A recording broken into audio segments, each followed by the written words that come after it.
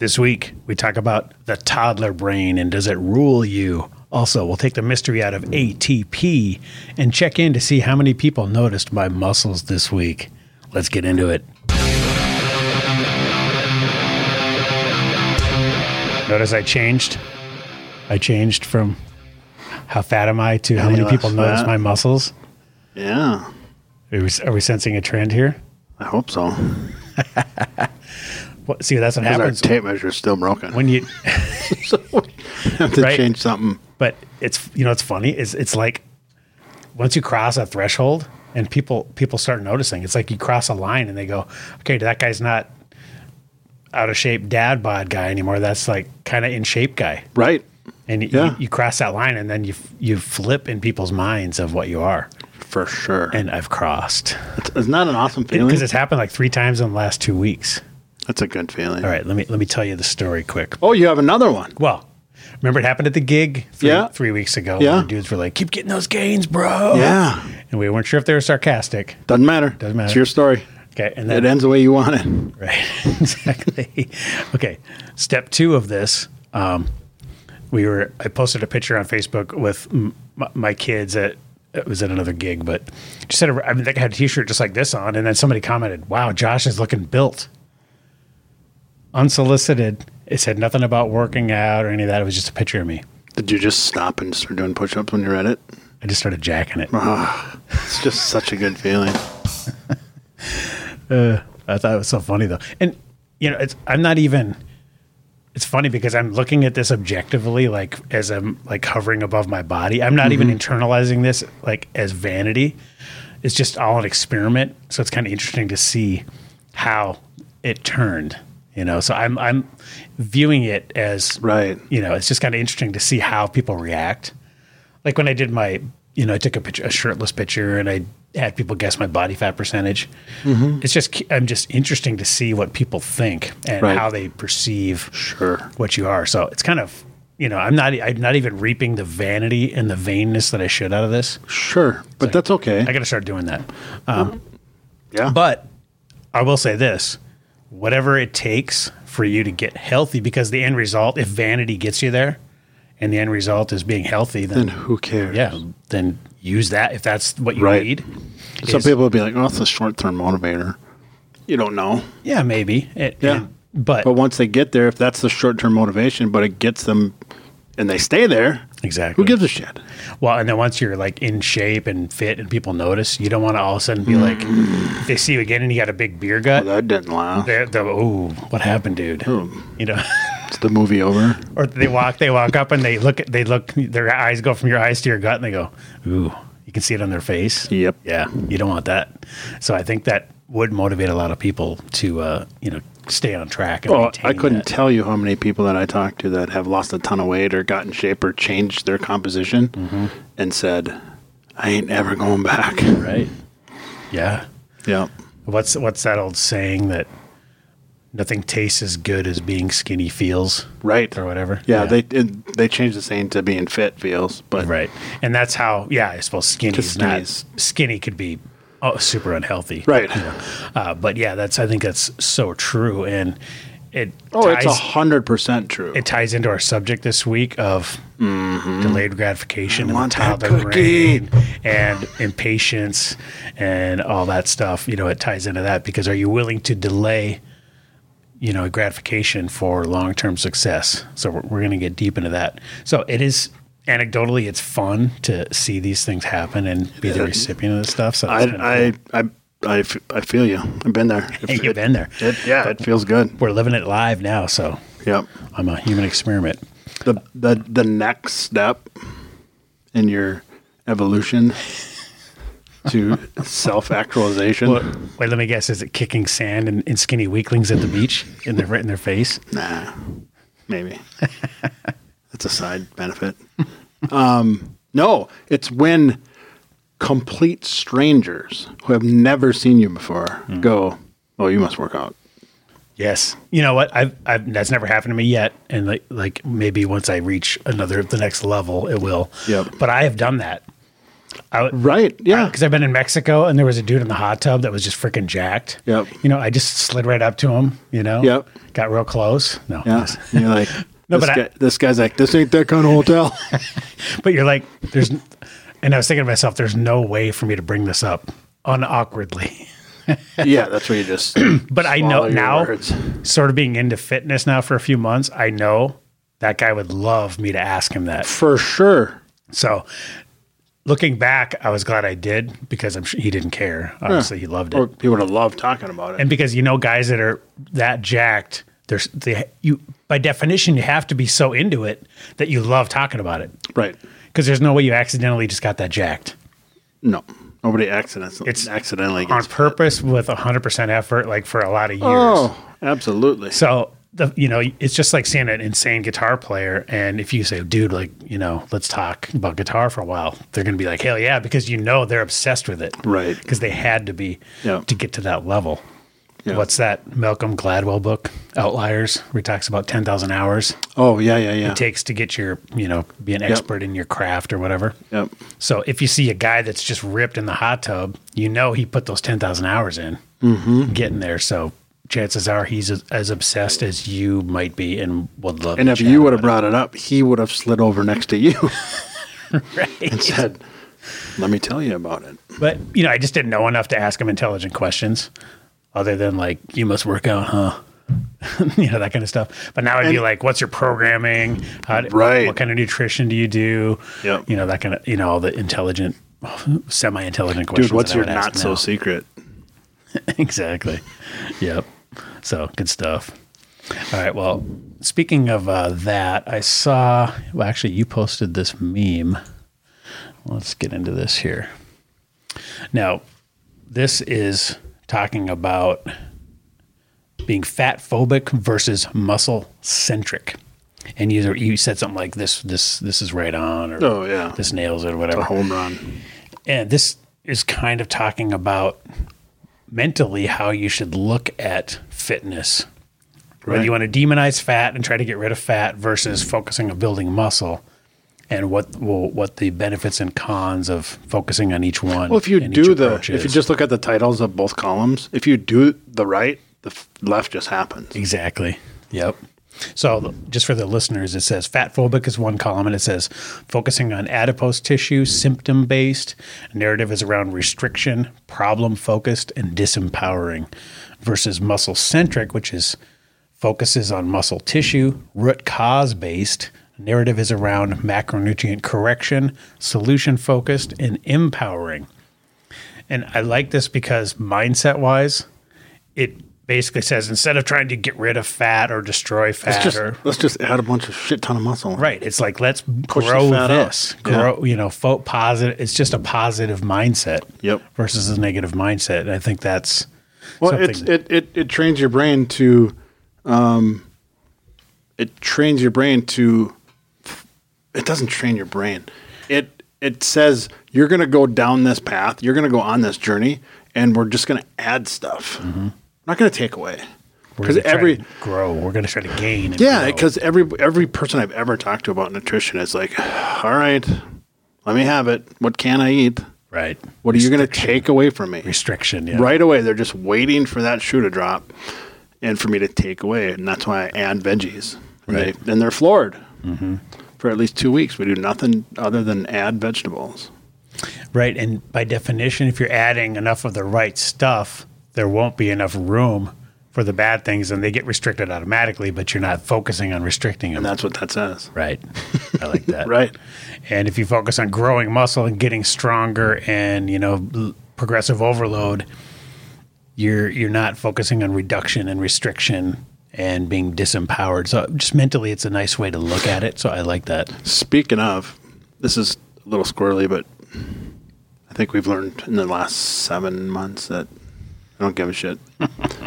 So, you know how carnivores are always like, vegetables are pointless. They're toxic. There's no point in them. You don't need them, blah, blah, blah.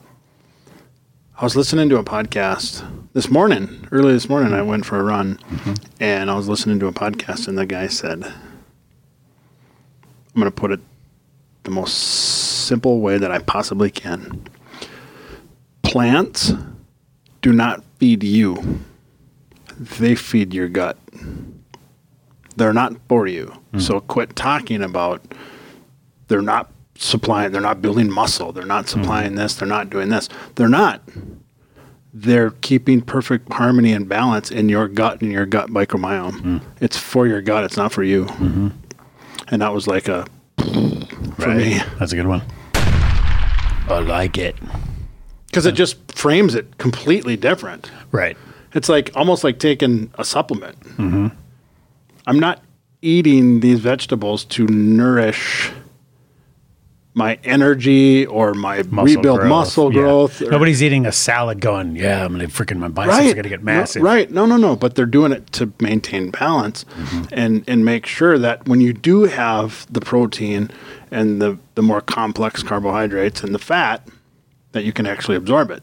Which, by the way, that the science on that stuff is just all over the freaking map. It's unbelievable. Well, and it's so much is unknown. Like even the smartest guys in the space, when they talk about the gut biome and the microbiome and all that stuff, I get the sense that they don't even really know.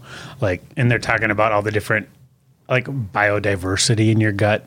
You know, that's one of the ways they measure is the level of different bacteria, like how many there are. Right. Like that's alone is a separate measurement they take. And, you know, that's really all they have to go by because they don't know what the perfect biome is or gut biome is. No. And, so and there's nothing to judge against. And the perfect microbiome is your perfect biome. Well, right. It might be, like you said, as unique as your own fingerprint. Right. So how do you know what the standard that you should be shooting for is? I mean, I guess all you can do is N-of-1. Well, right. Or you're not having these possible symptoms that would reflect a negative balance. Right. And if you're not, then, and there's some people that might achieve that with, you know, tons of vegetables or no vegetables or can't have any vegetables or need a ton of, you know, everybody's so different. Yep. Right. Yeah. It's just, you really have to experiment and track and know what's going in and how you're reacting, you know? I got kind of a sick burn on this guy on social media who is like calories are all that matters and this, and then he all of a sudden eat gummy bears. Right. But he goes off on some tangent. But and I'm almost ready to unfollow him. Yeah. Because you can suspect what the tangent is. Right. Fucking vaccine. Oh. So he's like, science is constantly changing. You never know. You can't keep up with it. You never know if this thing's going to mutate, if the vaccine is going to have adverse effects. Nobody can say with 100% certainty that that is what the vaccine is not going to have side effects. It's not going to, impact fertility or what, blah, blah. He just went on this long rant. And he said... So far, I like him. What's his name? You wait. I'm gonna need. Wait till I get to the sick burn. I'm gonna need to know. Wait till I get to the sick burn. And he went on this long rant. Yeah. And I just typed like Zico. I like it. That's good. They're just so hypocritical. Well, the thing is, I don't know. When we've talked about this before, but you just don't know who to trust, who to follow, who's giving this you guy the isn't one of definitive. those. He's a meathead. Right. You don't know who the definitive. That's why you just have to experiment on yourself, unfortunately. Right. And try to follow people that are getting the results you want to get yourself. And there's just, but even amongst those people, there's such disagreement. Ugh. It's crazy. I mean, it's all over the. It's funny. Map. It's funny though the dynamic, and you watch these people on Twitter, and they're like, Dr. Josh is an asshole. He's an idiot. Right. He's so stupid. What a jackass. What an idiot. And then they're on the same podcast. They're like, hey, buddy. Right. They're all just fucking cowards. Oh, yeah. Well, yeah, it's funny when they get. Yeah, they're keyboard tough guys. Debate each other. Yeah, and then they get in a studio or in person. They're just, I respect your work so much. I love seeing Saladino debate people because he's so nice, but nobody knows his shit better than that guy. So, when he debates the vegan guys and stuff, he never doesn't have an answer. Right. But he's nice. Right. So it's always civil. Did you see he got put on notice? Yeah, he got shit on by, I don't know, Twitter or Facebook or somebody because he was bringing up stuff that about the fucking virus. I posted underneath there and I said, Paul, let's shut the fuck up about the virus. Just talk about food. Well, but and his you thing won't get is, banned. if people are focusing on that, then they wouldn't have to worry about it. And No, it is his thing. We Right. got it the first 1,000 times. The fucking horse is dead. Just stop. But these guys, I mean, they know the algorithm. They know they have to hit so many posts a day, Right. You know, and Yeah, just I get it, keep but- drilling it, you know, and that's the ones that are successful. That's how they grow. But all he's doing, and Well, he's pissing off guys like you. Well, yeah, I didn't see it. 'cause He's not I changing I my don't- mind, Well, no, and he's not changing the mind of the people who agree with him. So he's doing the little algorithm thing that you just talked about. That's Right. what he's doing. He's just trying to stay on the top of he's skimming the top of the surface. Yeah. And always trying to bubble up to the top. And unfortunately, you have to be controversial and, you know, kind of poke the bear sometimes in order to stay up there. So I know. that's just how I'm it good goes. at that. But I just stopped doing it. Right. All right, let's talk about this other thing. That's the best. you posted. This is good here. Jason Bateman's 52. He looks like he's 17. Okay, now for the listeners, there's His a picture sister of looks like Skeletor. Jason Bateman at 52 eats meat every day. Justine Bateman at 54, vegan for 10 years. And I'll let you guys go on YouTube and be the judge of which one you would rather emulate. She still has pretty eyes. And she used to be beautiful. Yeah. I mean, she's still beautiful. She just looks way, way, way advanced along the age timeline. She looks like, well, let's just say it. She looks 70. Yeah. Legit. She does. Yeah. I mean, if her, you know, I'm guessing she probably colors her hair, but if her hair was gray, she would look a legit 70. Yeah. Because her face looks 70. Yes. And Jason Bateman is 52. I mean, freaking looks. And granted, he looks ridiculously young for his age. And let's But face they're brother it. and sister. So But let's face that's- it, that might not be two current pictures. Well, that's true too. They could cherry pick. Yeah. But I mean, I've seen him in shows and movies recently. You know, He looks a little older than that in that Ozark, but Yeah, he's all over freaking TV. But you know, yeah, you're always going to pick the ones that make your case the best. he's a but, funny dude, Yeah, he is. especially in The Change Up. Oh, That movie made me cry. Yes. I was laughing so hard. That's good shit. So, you know, there's lots of these examples of vegans looking super ridiculously old. In fact, we're going to do a reaction video to some vegan malnourishment later on. Watch for that. Oh, I watched a reaction video that Baker did. Oh, of yeah? The vegans that were just like on their deathbed. They're like, I'm so healthy. Look at me, I'm healthy. And that I could have snapped that one dude's arm with my hand. Right. Yeah, the lack of muscle tone is It's frightening. everywhere with those guys. What are you going to buy for 19 pounds? Oh, okay. This is funny. Remember how we saw the vegan bike? Oh, yeah. This is a vegan pan. We need a label to tell us that. This shit just makes me laugh. I don't even have a problem with it because, you know, corporations are going to do whatever the hell they think is trendy and popular. And if it said, you know, There's going to be a mass YouTube. There's going to be a internet sensation of people destroying their old pans. These non-vegan pans. for the people that are listening, it's the world's friendliest plant-based non-stick frying pan.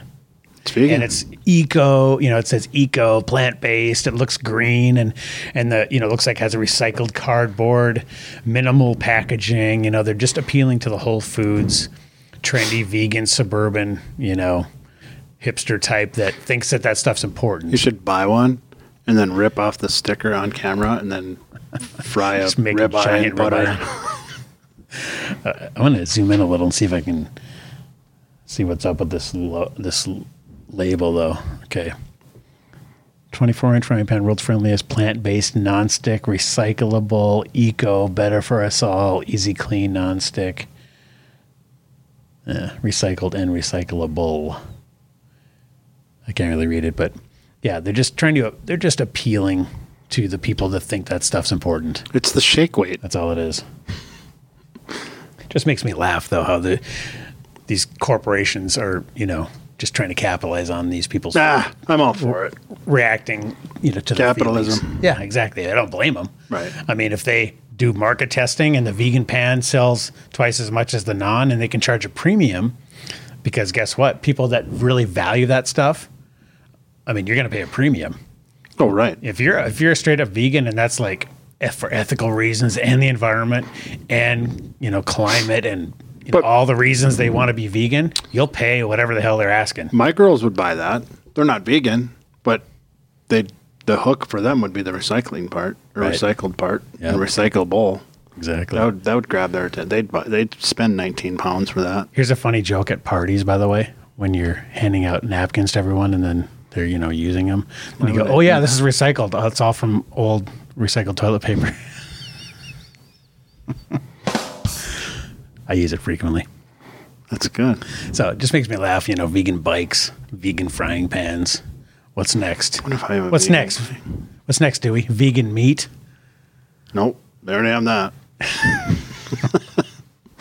Way ahead of you. Oh, good. All right. Okay, let's get into, speaking of Sean Baker, okay, I saw this graphic, and this is very interesting, okay. Food consumption in the United States, plant-based versus animal-based as a percentage of total calories. Okay, there's a couple interesting trends here, and I'll just read what he accompanied the graph with. It says, since the 1970s in the U.S., plant food calories are up by 14% and animal food calories are down 21%, and now everyone is fatter and more diabetic. When you take the satiating, nutrient-dense animal food out of the diet, it is generally replaced with cheap, nutrient-poor plant food. Now, he's not talking about romaine lettuce here. He's talking about cereal. Yeah. Yep. Cheerios and crap like that. Plant-based is just as Corn, is just fructose. as scam to feed you cheap slop. Bad grammar, but wake up, have some more steak, and stop being played. So then it's got this graph here, and it basically says, the percentage of total calories, and it's plant foods went up from 60 to 70 some percent, and animal foods went from 40 some down to 30. Percent of total calories. So as people change their ratio of more plant, less animals, it coincides obviously with the obesity, diabetes, fatty liver disease. Qualification here is obviously the plant food they were choosing was not healthy. Like I said, if this was lettuce and asparagus. No, it's high fructose corn syrup. If the ratio was, about the same, but it was asparagus and ribeyes, that obesity, diabetes, and fatty liver disease would not be going up. 100%. So really where they're screwing up, and that's kind of unfair to the plant-based people, is to, lump in Cheerios with asparagus, right? Right. But, you do have to, there is people out there that are vegan or plant-based, and they have a giant bowl of Cheerios with almond milk every day and go, well, plant-based, didn't hurt any animals. Right. I'm healthy, better for the environment. Right. And it's, obviously the trends are not moving in the right direction here. So I wish, that they would qualify this and say healthy plant foods versus unhealthy. But unfortunately, more people are choosing the refined stuff just because it's easier, it's more convenient, it's more hyper palatable. I mean, who doesn't love a nice bowl of cereal? Who doesn't? Some Brussels sprouts, Right. Yeah. I mean, it's tastes like candy compared to, and you think of asparagus and Brussels sprouts, that's the kind of shit you think of when you're forced to eat your vegetables. Man, that would have been a perfect segue into the topic. Yeah, well, it's going to be, we're almost right there. So remember this. So that's on Sean Baker's Instagram, and it's pretty telling. So, all right, well, let's get into our term for the week, and that is ATP. We brought this up in one of our, I think it was in our creatine definition. Oh, yeah, it was part of it. Yeah, they mentioned ATP, and I said that's something I don't know what that is. So here is the Merriam-Webster definition. I'm going to see if I can even pronounce this shit. A phosphorylated nucleotide, and then it gives a giant chemical formula, composed of adenosine and 3 phosphate groups that supplies energy for many biochemical cellular processes by undergoing enzymatic hydrolysis, especially to ADP. Holy crap, dude. That's I mean, you got to have a chemistry degree to understand that shit. Yep. So that's the Merriam-Webster definition, just for the super nerds out there. And now let me read from a more layman-focused site here. Okay, it says the title is how do your muscle cells produce ATP during rapid exercise? During rapid, high-intensity exercise, your muscles use large amounts of energy in the form of a compound called adenosine. Am I saying that? Have you ever heard that? Yep. Adenosine triphosphate, or ATP. Yep. To allow you to keep working out, ATP stores must be replenished quickly. Muscles utilize both anaerobic and aerobic metabolism to produce ATP, but during fast-paced, strenuous exercise, anaerobic metabolism predominates. Okay, so ATP, your cells store energy in the form of ATP. When muscles contract, they break down ATP in a reaction that provides energy. However, muscle cells only store enough ATP to fuel a few seconds of maximal contraction. To keep working, they must replenish their ATP supply. They can do this for a short period of time by breaking down another high-energy compound called creatine phosphate. Boom. There's where creatine comes in.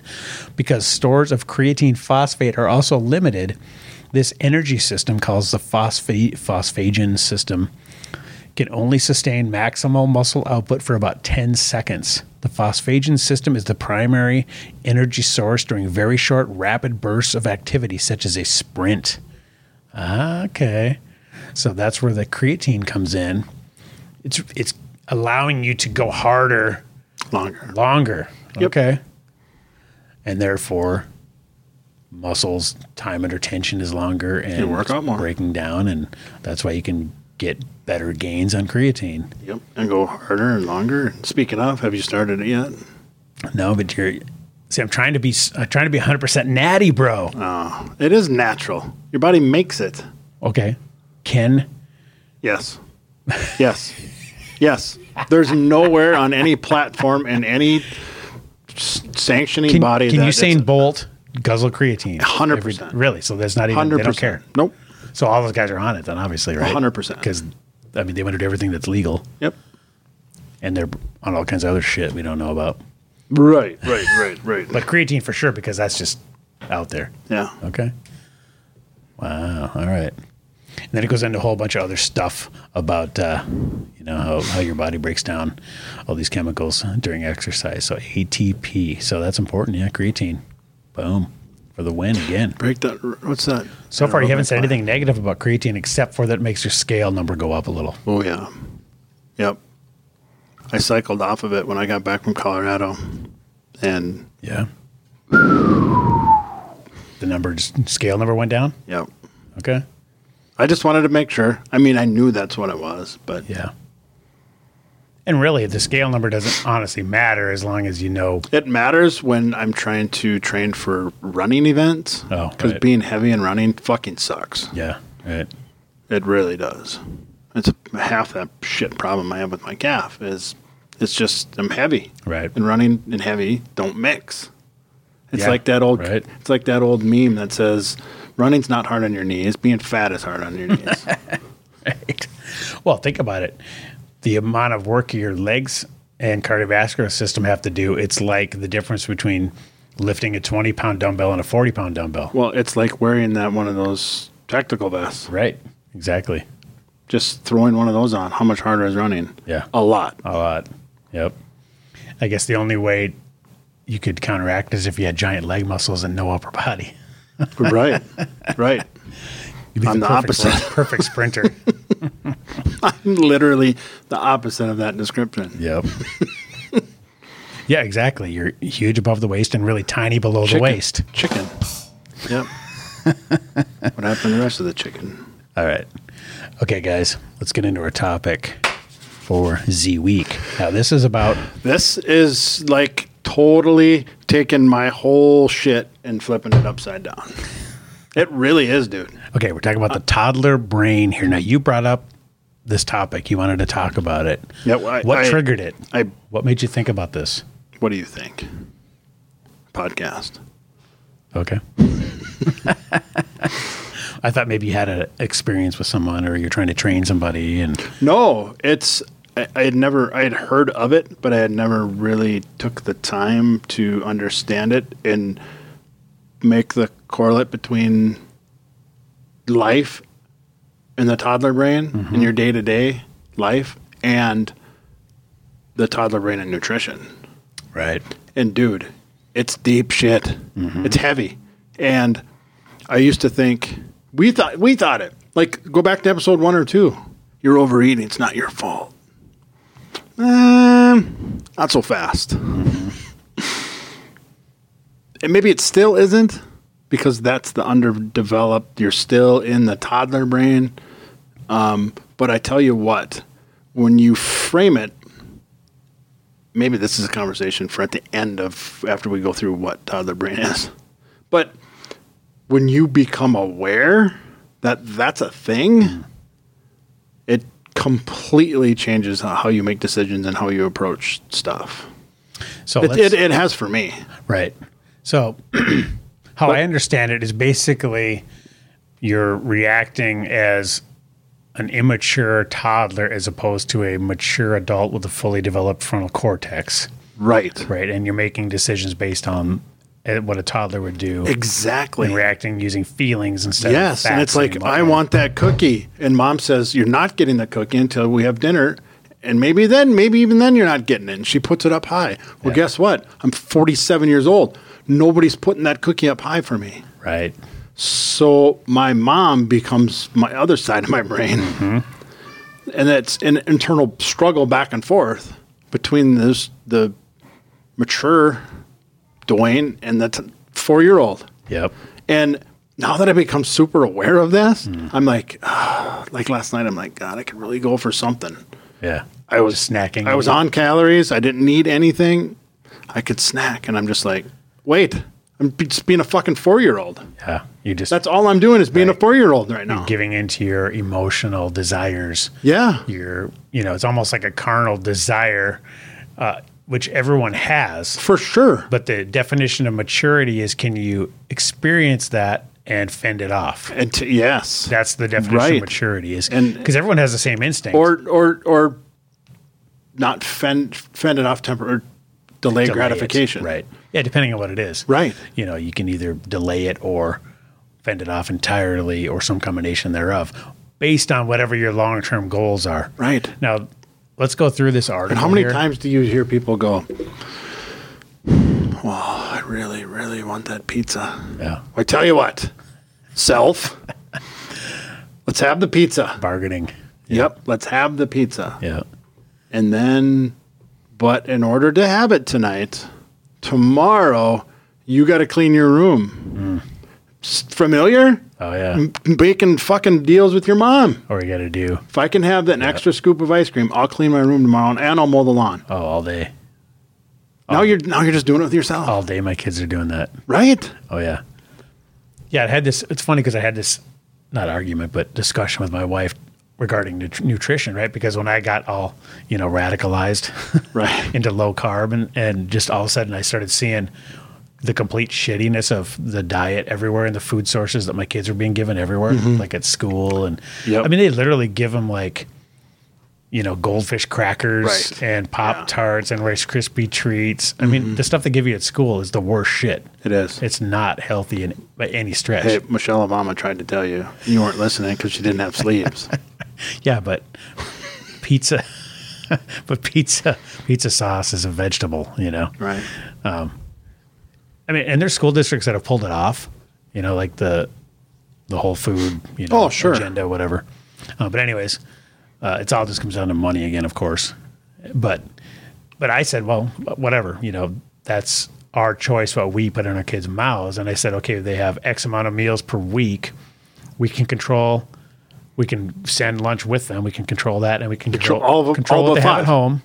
All but 5. Right, exactly. So we can control most of their meals. So let's do that. Let's enact control where we can, because their instinct is always going to be to choose the Pop-Tarts and the Rice Krispie 100%. treats because they are developing brains. They're immature, literally immature. Yep. They don't have that fully developed frontal cortex that can make that delayed gratification choice. They're going to rely on their gut instinct, which is to eat ice cream for every meal.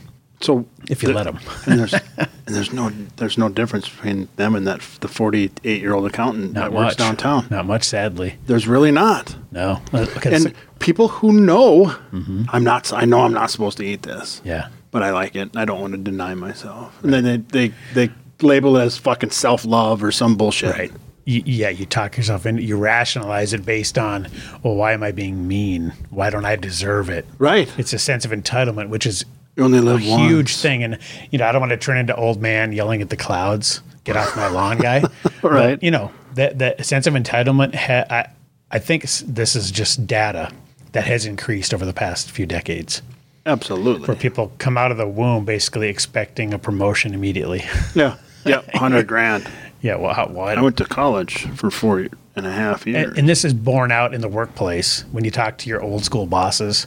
And they're like, what's up with these, it used to be millennials. Now it's whatever Gen Z or whatever. Yep. And whatever generation is two below them is horrible. Yeah. Because they're coming in and instantly wanting a promotion. They want work-life balance. They don't want to have to be in the office and, all the stuff and the old school boss is like, start at the mailroom, idiot.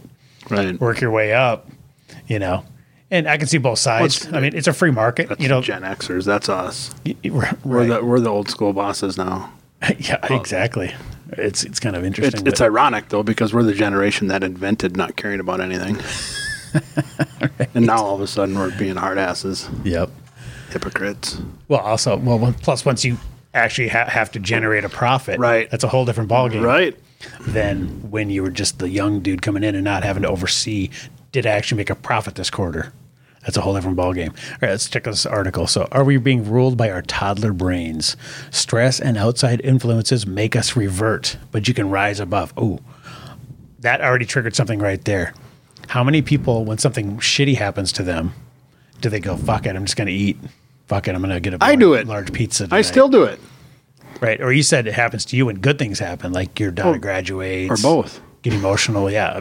Good, bad, whatever. Yeah, well, the only time I won't overeat is when things are exactly right down the middle. If they're bad, well, if it's bad, it's booze. Right. If it's good, it's food and booze. Exactly. Okay. Do you ever wonder why smart people make the same mistakes over and over, or why you see so many stressed out people acting like toddlers, or why we seem to take target practice to get better at shooting ourselves in the foot? That's good. Yeah, it says the current pop culture almost demands superficial feelings and self-defeating behavior by duping us into living and loving in the wrong part of the brain. Ugh. Right. So smack. Yeah, here's the meat of it. Okay, toddler brain versus adult brain. Suffering and failure begin in the volatile limbic system or toddler brain, which reaches full structural maturity around age 3. When we're not under stress, we're able to turn pain and failure into growth and accomplishment in the adult brain. The prefrontal cortex, which is the most profoundly evolved part of the most complex organism in the known universe. In the adult brain, which reaches full maturity around age 28. That's freaking scary. Right.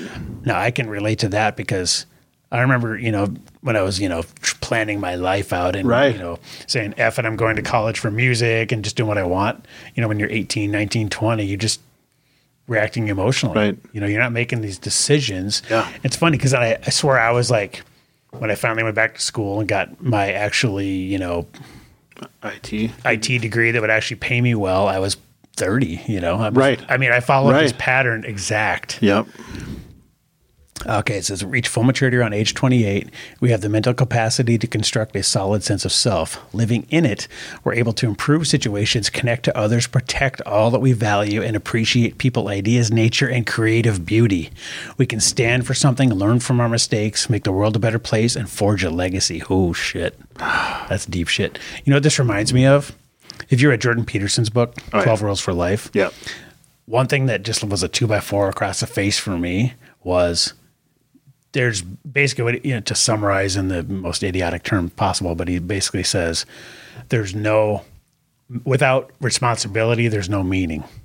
Right. And as a father, I know Yep. this is right there with you. You're right there with me. Oh, it's when my wife and kids are gone for the weekend or something, I'm like, what am I doing? I don't even know what to do. Right. Like my entire existence is wrapped around providing and, getting shit done for them. Right. And if, I think it's just the default position for all fathers, right? You're just always last. Well, hopefully 100%. you're always last. And to me, that's the most noble position. Absolutely. You're thinking about your own leaders eat last. Exactly. So, when I don't have like them around, I'm like, I don't even know what, and I start defaulting back. That's that. If I'm going to like get a large pizza and like totally just let it go to shit, it's going to be like when they're gone for a night or out of town for the weekend or something like that. Right. You revert back to that. That toddler brain creeps in. I do the same thing. It's nobody's home. You're like Macaulay Culkin in Home Alone. Right. I'm watching garbage and eating rubbish. It's creepy, man. This stuff is so on point. But without that responsibility, that's why I think, I legitimately feel bad for guys that are divorced or just never got married, never had kids or whatever, and they don't have anything to take care of. They're usually just the guys that are at the office till midnight. Right. Or they don't do anything. Or they drink their asses off. I know lots of guys, like, one of my relatives actually is, 40-something, never been married, doesn't have any kids, alcohol problem, and I think, how is he going to stay sober when he doesn't have anything to do it for, to take care of? Right. No family to take care of. That's in my mind. And I was telling my wife this, and I know nothing about recovery and any of that, but I would guess, my gut tells me the statistics bear out that people that have a family have to be higher level of success than ones that are just solo. Yep. It's got to be that way. Absolutely. Because imagine the willpower it take to sit at home, nobody caring what you do, and then, to try to stay sober. That would be so hard. No, the only motivator would be getting laid, I guess. Maybe, I guess. What else would there be? Right. Yeah. I mean, it's if you don't have it's like, geez, you go to the doctor and the doctor's like, change or you're never going to see your grandkids grow up. And you're like, fuck, okay, done. Right. What else? What do I got to do, Doc? Like, if you're single and there's nothing there, then it's like, Doc, I don't care. Yeah. That's tough. I'm going to eat. Without responsibility, it's hard to have meaning. And that's that it's all in that Jordan Peterson 12 Rules for Life book. So that made me think of this. Yeah, it's a good listen. I like to put that on when I run or ruck. Okay, now what he says here is, when we retreat to the toddler brain under stress, we create conflict and almost invariably act out self-defeating behavior. In the adult brain, we create value, meaning, and purpose. So, here's another piece of this too. And here's the old man yelling at the clouds, get off my lawn side of me. When you think about kids and people raising their kids to never feel any strife or pain or difficulty. Have you seen this in fellow parents? Yep. Where they don't want their kids to ever experience anything difficult. They're called snowplow parents. Well, where they're just clearing the way in front. Every way, yep. Now, and this is hard because who wants to see their kids suffer? Raise your hand if you want to see your kids suffer. I mean, no one does. No. No one. Your instinct is you never want to see your kids suffer. But here's a couple examples. My wife had a friend. We were playing Trivial Pursuit Junior, okay, with a couple kids that were in the age for Trivial Pursuit Junior. Mm-hmm. I was 30 at the time or whatever. Of course, I'm going to beat them at Trivial Pursuit Junior. Right. Because I'm 30 and they're 11. Right. And I know more. Yeah. And they would answer wrong and I'd go, oh, that's too bad. And then their mom from across the room would go, let them answer again. And I was like, what the fuck?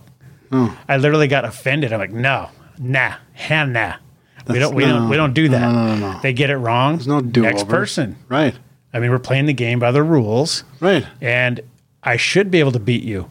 And as you get smarter and I get older and dumber, eventually you'll crush me. Right. And that's the natural order of things. Another example, my cousin my nephew, okay, Lucas, if you're listening, I just saw him this last weekend. He's 15 now, but when he was maybe 12, I could beat him in one-on-one in basketball, barely.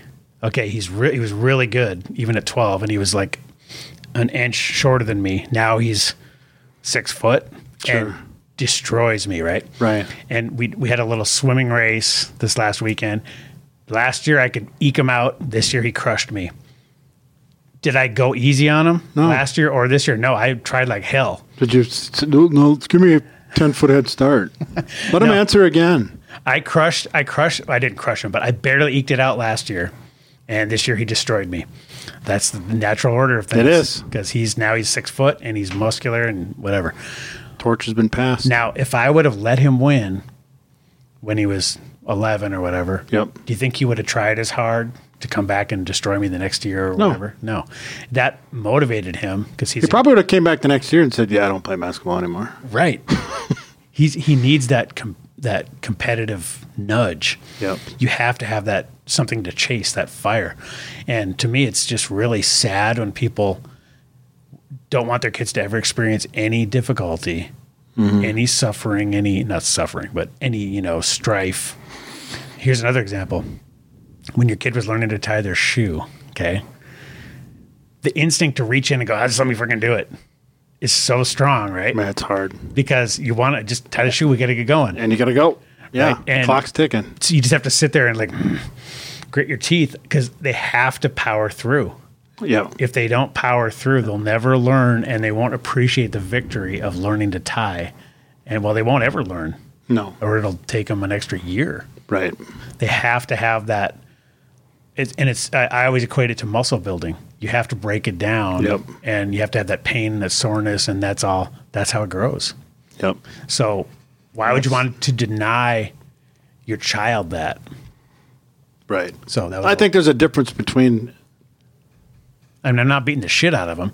that's what I'm know. saying. There's a difference between pushing them into the lake and saying, "Swim, motherfucker," and when they Driving the boat out to the middle of the lake. right, right. See you back at shore if you're Yep. lucky. If not, well, there's more food at dinner. There's a difference between that and I would do anything, but it's okay to let them punch their way out of something that they get into. Right. You don't have to go out of your way to put them into predicaments. They're going to do it anyways. Yep. So I think it's okay to let them punch their way out. You got to let them figure it out.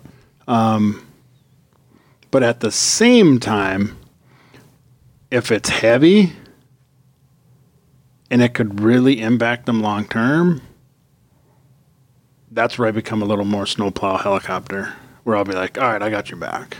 Yeah, it's a judgment call Yeah. the whole way. But I feel like the line has moved so much more to the snowplow Sure. area. Sure. Where people, they literally don't want their kid to experience any sort of difficulty. And I think it's because maybe they were raised by super strict disciplinarians, beat the shit out of them and, were super Right. strict. And the pendulum swings so far the other way. Yeah. They're like, I want my kid to only experience niceness, get everything they want. Yep. And They end up ultimately, that they end doesn't up benefit obese. them.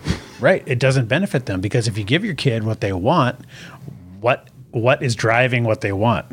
The toddler brain. Right. The toddler brain saying, I want ice cream. I want all these toys. I just had this discussion this weekend. My son wants this insane Lego Mario Nintendo thing. It's like $230, right? It's like, okay, I'm not buying that. Right. So how would you like to pay for that? Right. And then I said, think about, boy, a lot of parents would be like, all right, it's thrown on Amazon. And then your kid has no concept of the amount of, and I always equate it to time. I say, look, at my job, I make X amount per hour. So that's X amount of hours of work. That's like a day of me at work Right, to right. buy that one item. Right. So how would you like to earn that money? And then let him figure it out. Oh, I could babysit, I could mow lawns, I could whatever. Yeah. Okay, get a plan. And you're going to see how much effort and time it takes for you to earn that. Because if I just buy that and hand it to him, and it's not like I don't buy Christmas presents, Right, obviously, right, but right. if I just give him everything he wants and just hand it to him, he has no appreciation for it. And, that's something and I'm sure you've seen this too in your coaching. And in real estate coaching, there was a guy I knew that told a story about, and his program costs like $1,000 a year to be in this academy or whatever. And he said to a person, everyone he gave a free membership to never did shit Right.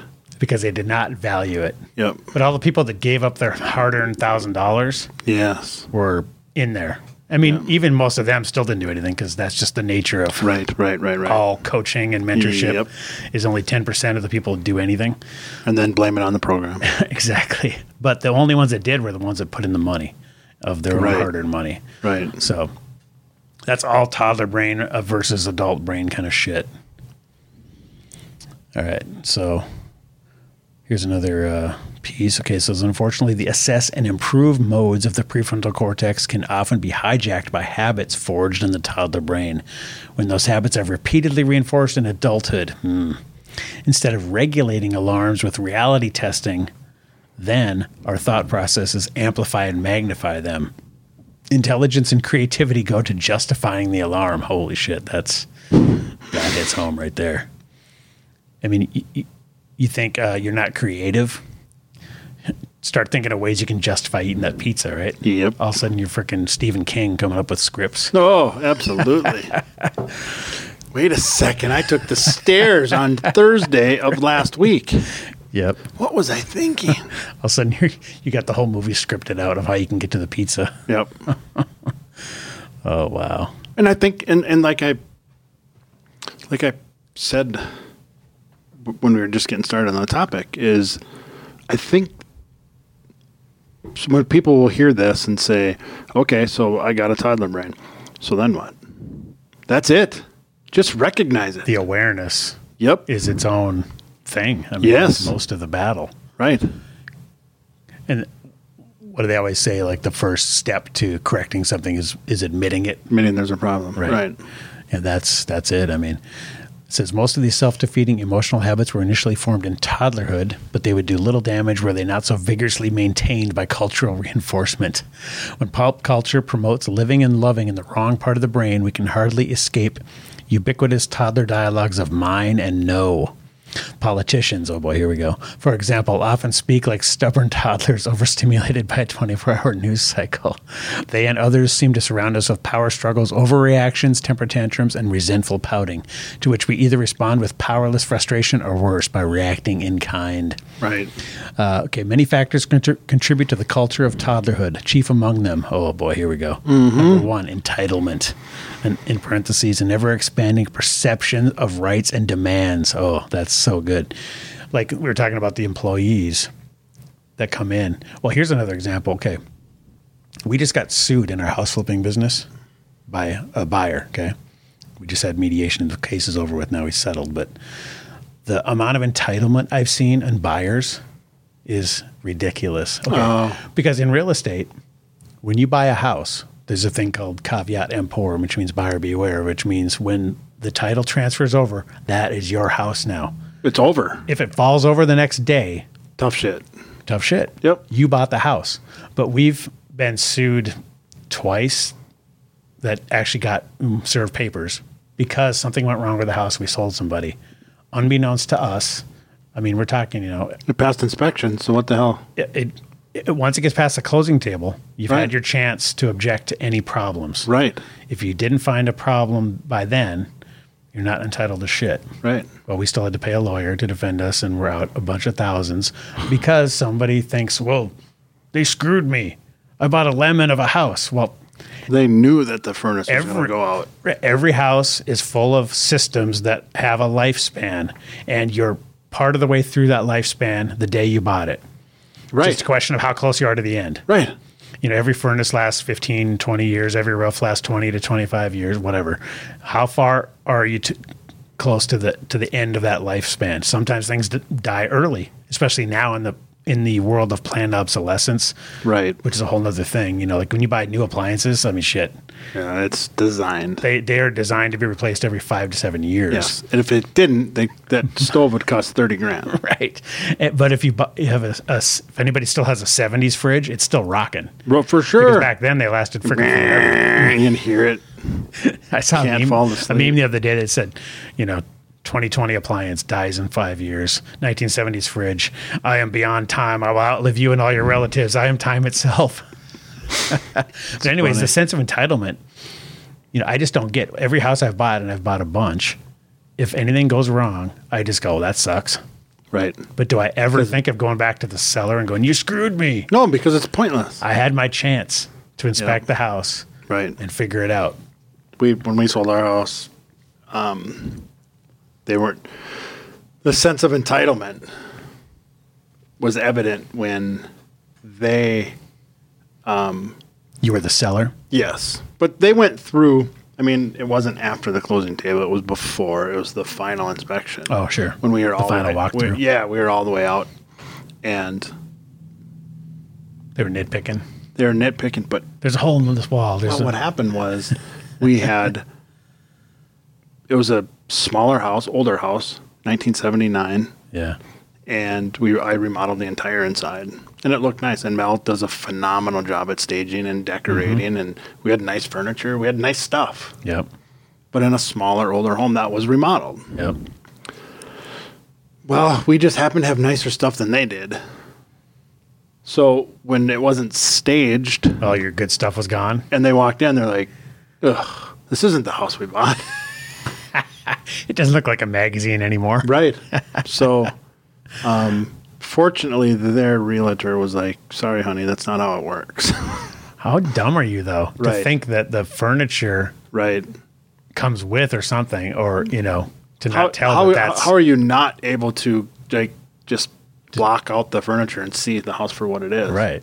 I mean, and that does, boy, we're really getting off track here, but that does really prove how important staging is. Right. When you're selling a house. Right. So, right. All right, let's get back into this article here. Entitlement, boy, that's everywhere. I could go off for an hour just on that. Okay, so number 2, self-obsession, the inability to see perspectives that go beyond our personal experience. Oh, this is so huge. I don't want to say I'm good at this, but they people who struggle with that have the ability. They just don't want to. Right. They don't think they have to. Right. And 2, 3, 4, 5, 6, all of it comes back to this whole self-love bullshit movement. Mm-hmm. And I'm just going to do whatever makes me feel good. Right. Feelings. Yep. Feelings are and the it focus. Doesn't matter how it affects anyone else, as long as I whether it's love good for yourself, or if it's good for yourself, right? As Yeah. long as I am happy and I love myself, as long as I feel good in the moment, right? In the moment, yeah. Right. Yeah. So self-obsession. This is one where I feel like for some reason, and maybe it's just because I have such a logical, like even when I'm looking at myself, like shirtless and posting the, guess my body fat percentage, I'm not like internalizing that. It's all just like kind of a science experiment. Yeah. So I've always had this ability, like when something horrible happens, or you start to get your dander up because some bullshit's happening. I go, okay, well, think about it. They walked in and this happened. So that's why they're reacting this way. Right. I have always had that ability to kind of see it from the other side. Sure. So at least then you're not having that same emotional overreaction. Right. That's a good skill to have. Well, one thing I've always said is assume positive intent. In any interaction you're having, if you assume the person is coming from a good place, you're starting off way, way better because some people got their dukes up.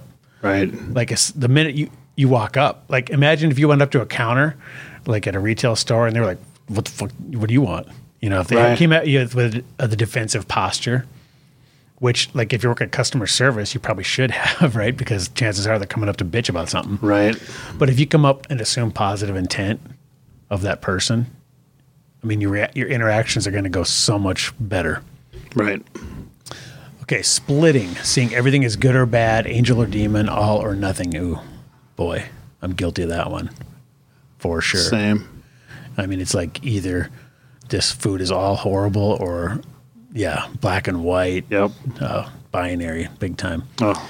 Intolerance of disagreement and uncertainty. Yeah. Well, right. Well, that's another one. Like sometimes you just don't know. You have no guarantees, right? Right. I mean, people want all these reassurances. Well, if I do this, I don't want to make this move unless I'm guaranteed. Well, you don't get to say that. Doesn't work that way. Yeah. Some things are risk, and usually the more risk, the more reward, right, or the more downside. You see that intolerance of disagreement and uncertainty. You see that a lot during the election cycle. Oh, sadly. Yeah, I mean, we've discussed some pretty spicy stuff on here, and even if we have 180-degree opposed points of view, we can still talk about it civilly. I'm not threatened by your point of view because I'm not so insecure in my own that I can't hear your point of view. Yep. And I wish people were like that, because just the unwillingness to hear the other side is just silly to me. Here's one you just pointed out. The elevation of feelings over values. That is huge. Right. That's so huge. Yeah, they're a slave to their feelings rather than, they want to feel good by whatever they're putting in their mouth or not exercising, or they're doing what feels good in the moment versus wanting to be fit or more in shape. But the dangerous thing is it's always been that way. Mm-hmm. But we've always fought it. Now we're celebrating it. Celebrating giving in to the feelings. Yep. Yeah. Yeah, that's so true. You owe it to yourself, girl. Get that dress. Yep. That's your month's salary. Yeah, you're right. Right. Yeah, there's YOLO. The people that are willing to delay gratification are not celebrated. No. It's the ones that give in. And part of that is just because all the messaging we're seeing is all corporate marketing that's designed to try to separate you from your money. Right. So the whole point is sucked in. Yeah. Screw it. Just give in. Oh, you need that extra, you need a new car every year and a half. Well, dude, as you were saying that in my head, I was using the millennials and their cars analogy. Oh yeah. It's like, here's my new whip. And it's like, dude, I know that fucking payment is a third of your salary. Right. So why are you fronting? And no better than the car you had last year. No. Yeah. Right. I mean, I come from the school of try to pay cash for the car and drive it till the wheels fall off. I didn't. That's just me. I'm the I got a payment. on the opposite end of the spectrum. I got a payment on mine. Yeah, I do now too. But I don't now. It's paid off. Mm-hmm. But it's got rust in the quarter panel. I mean, it's still a decent truck, but it's wearing out, and it's got 200,000 miles on it. Right. And nothing tastes as good as being fit feels. Nothing drives as good as just not having a payment. Oh yeah. Well, and car payments are so crazy high compared to what they, the most expensive way to own a car, and this is like for all the Dave Ramsey listeners out there, like leasing a car, is the most expensive way to operate a motor vehicle. This is renting it, right? Yeah. Versus buying. That's what, when they follow millionaires around and just ask them a million questions, on average, they have a 2-year-old car and it's paid for. It's a Ford Fusion. Yeah, right. I mean, they don't care. Right. One of the most well-off guys I know literally drives an old Nissan piece of crap. Really? Because he's like, well, why not? Right. It runs. Like, why am I going to waste money on this when I could invest money in property that's going to earn me money, and instead of putting money in this depreciating thing? Right. Absolutely. I mean, when you see it like that, you're like, duh. Yeah, no, I get it. But people I'm all want to feel good when they're driving their car. Right. They want to feel cool. They want to feel like the same thing with when they graduate and they're, why am I in the mailroom? Right. So I should be driving. I should be in the corner office. I should have that Mercedes. Right. Yeah. Right. I should have that Tesla or whatever. And so they go buy the Mercedes and they're strapped. Yeah. And they can't go backpacking through Europe with their friends. Right. Because they got an $800 car payment. Right. And, I don't want to sound like I'm all that, because I'm definitely not. But I guess I've just been lucky because I never cared about the fashion of a car. I literally just wanted I want it to be functional and safe and reliable and all that, but I could care less beyond that. Like right now we have a minivan that my wife drives, and I have like a small SUV that I can haul my music gear in. I can throw my lawnmower in and the snowblower in to take to properties. And that's all I care about is, can it accomplish the tasks I need? Yeah. I look at it like a computer, just like when I'm buying a computer, I literally go, okay, what tasks do I need to accomplish? Okay, what applications can run that task? Okay, what kind of computer hardware can run those applications? Right. Work backwards from there. And I do the same with cars.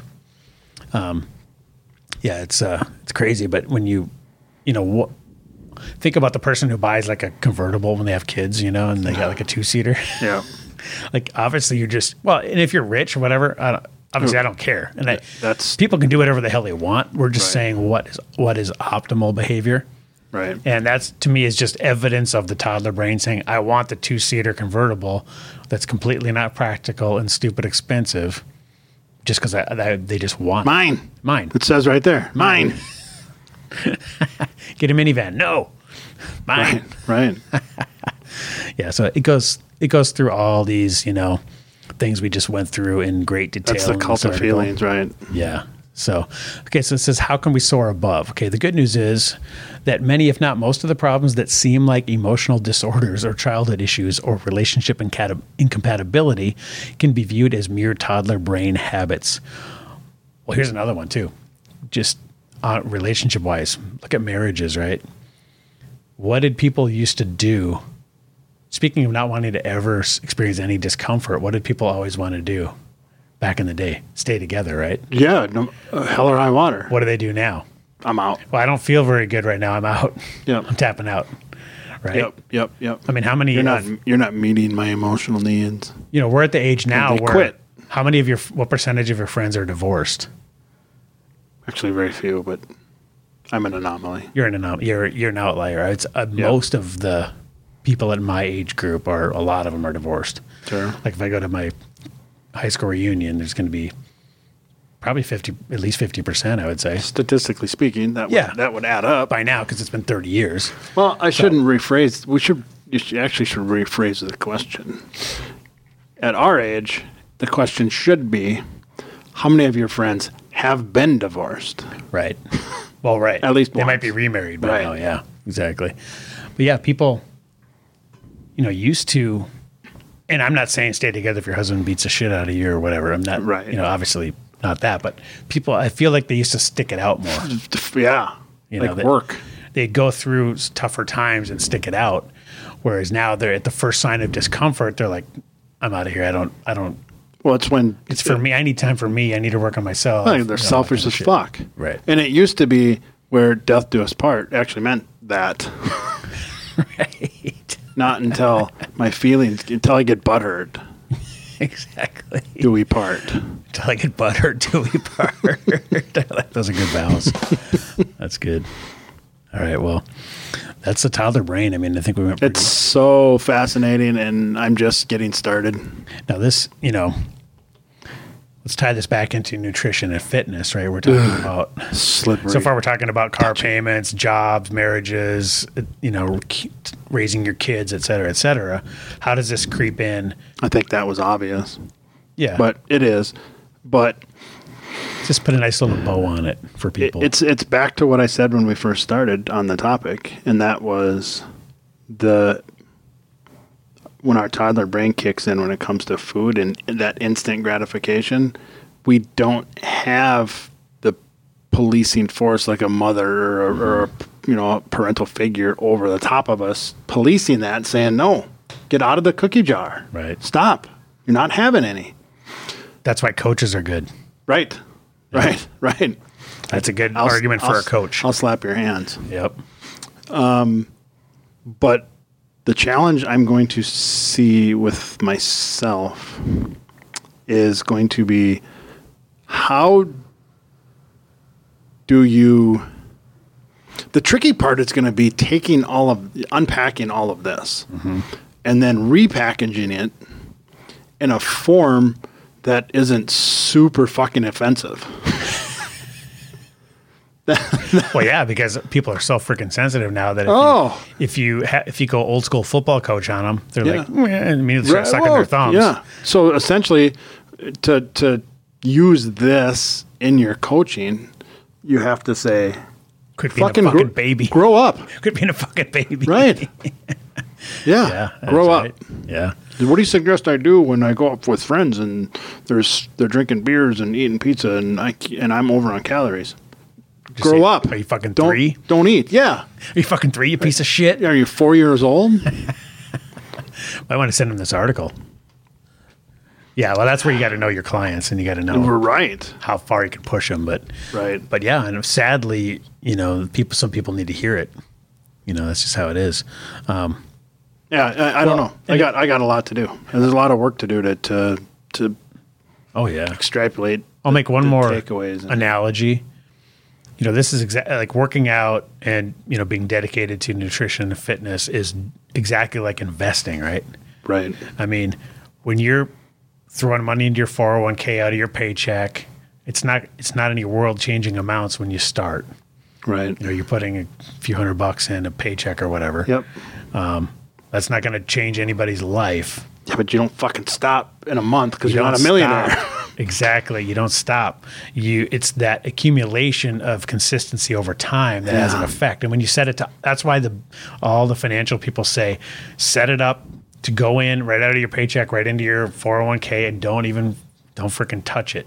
Yep, Because if it shows up in your gone. bank account and then you have to write a check to your 401k every month, you're never going to do it. Right.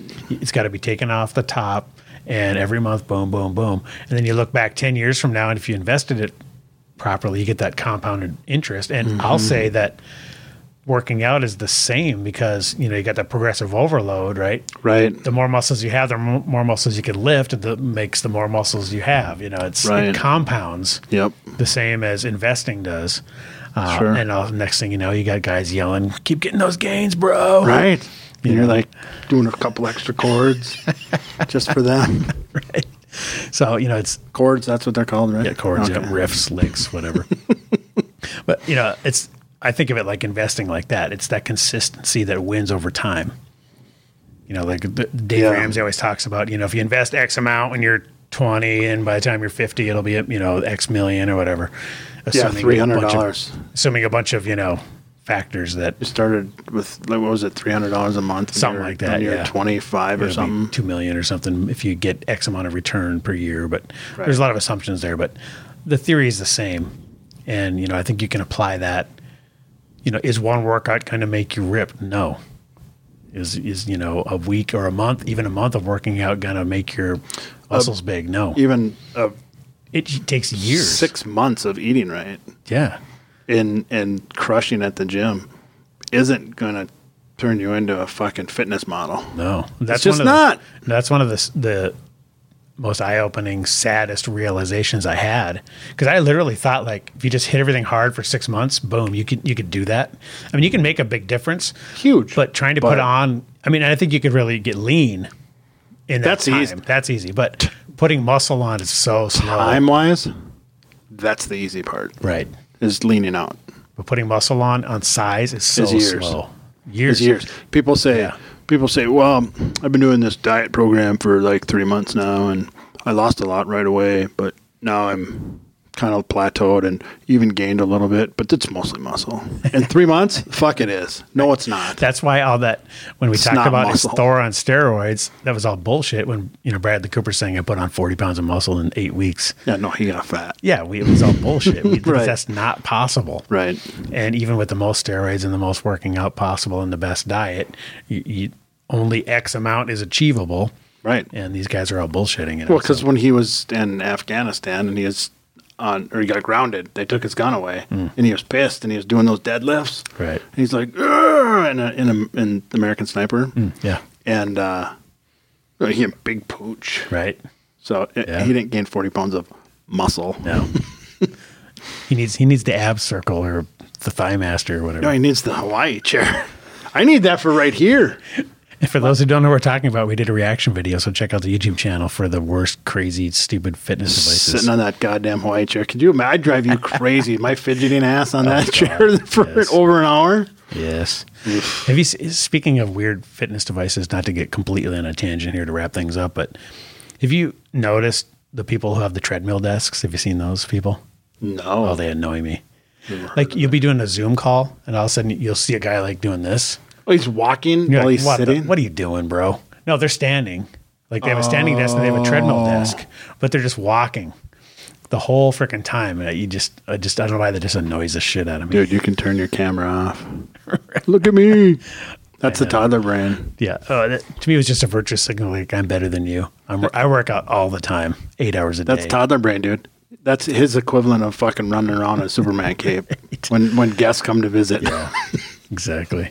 All right, guys, we're going to wrap it up there. So make sure you send us emails, info@fitandfurious.com. You got topic ideas, you got questions, you got comments, you got criticisms, positive reinforcement. We'll take it all, baby. Make sure you watch on YouTube to check out the extra content and valuable visuals. Check us out anywhere audio podcasts are found. Please subscribe, rate, review, and share. Support the show at furiousmerch.com. People have been buying my Real Food Pyramid t-shirts lately. Really? I sold a few of those. Yeah. Nice. Yeah, so check those out. furiousmerch.com, and we will see you next week. I'm on my treadmill desk. Everybody look at me. Look at me. Look at me. I'm working out. I work out more than you.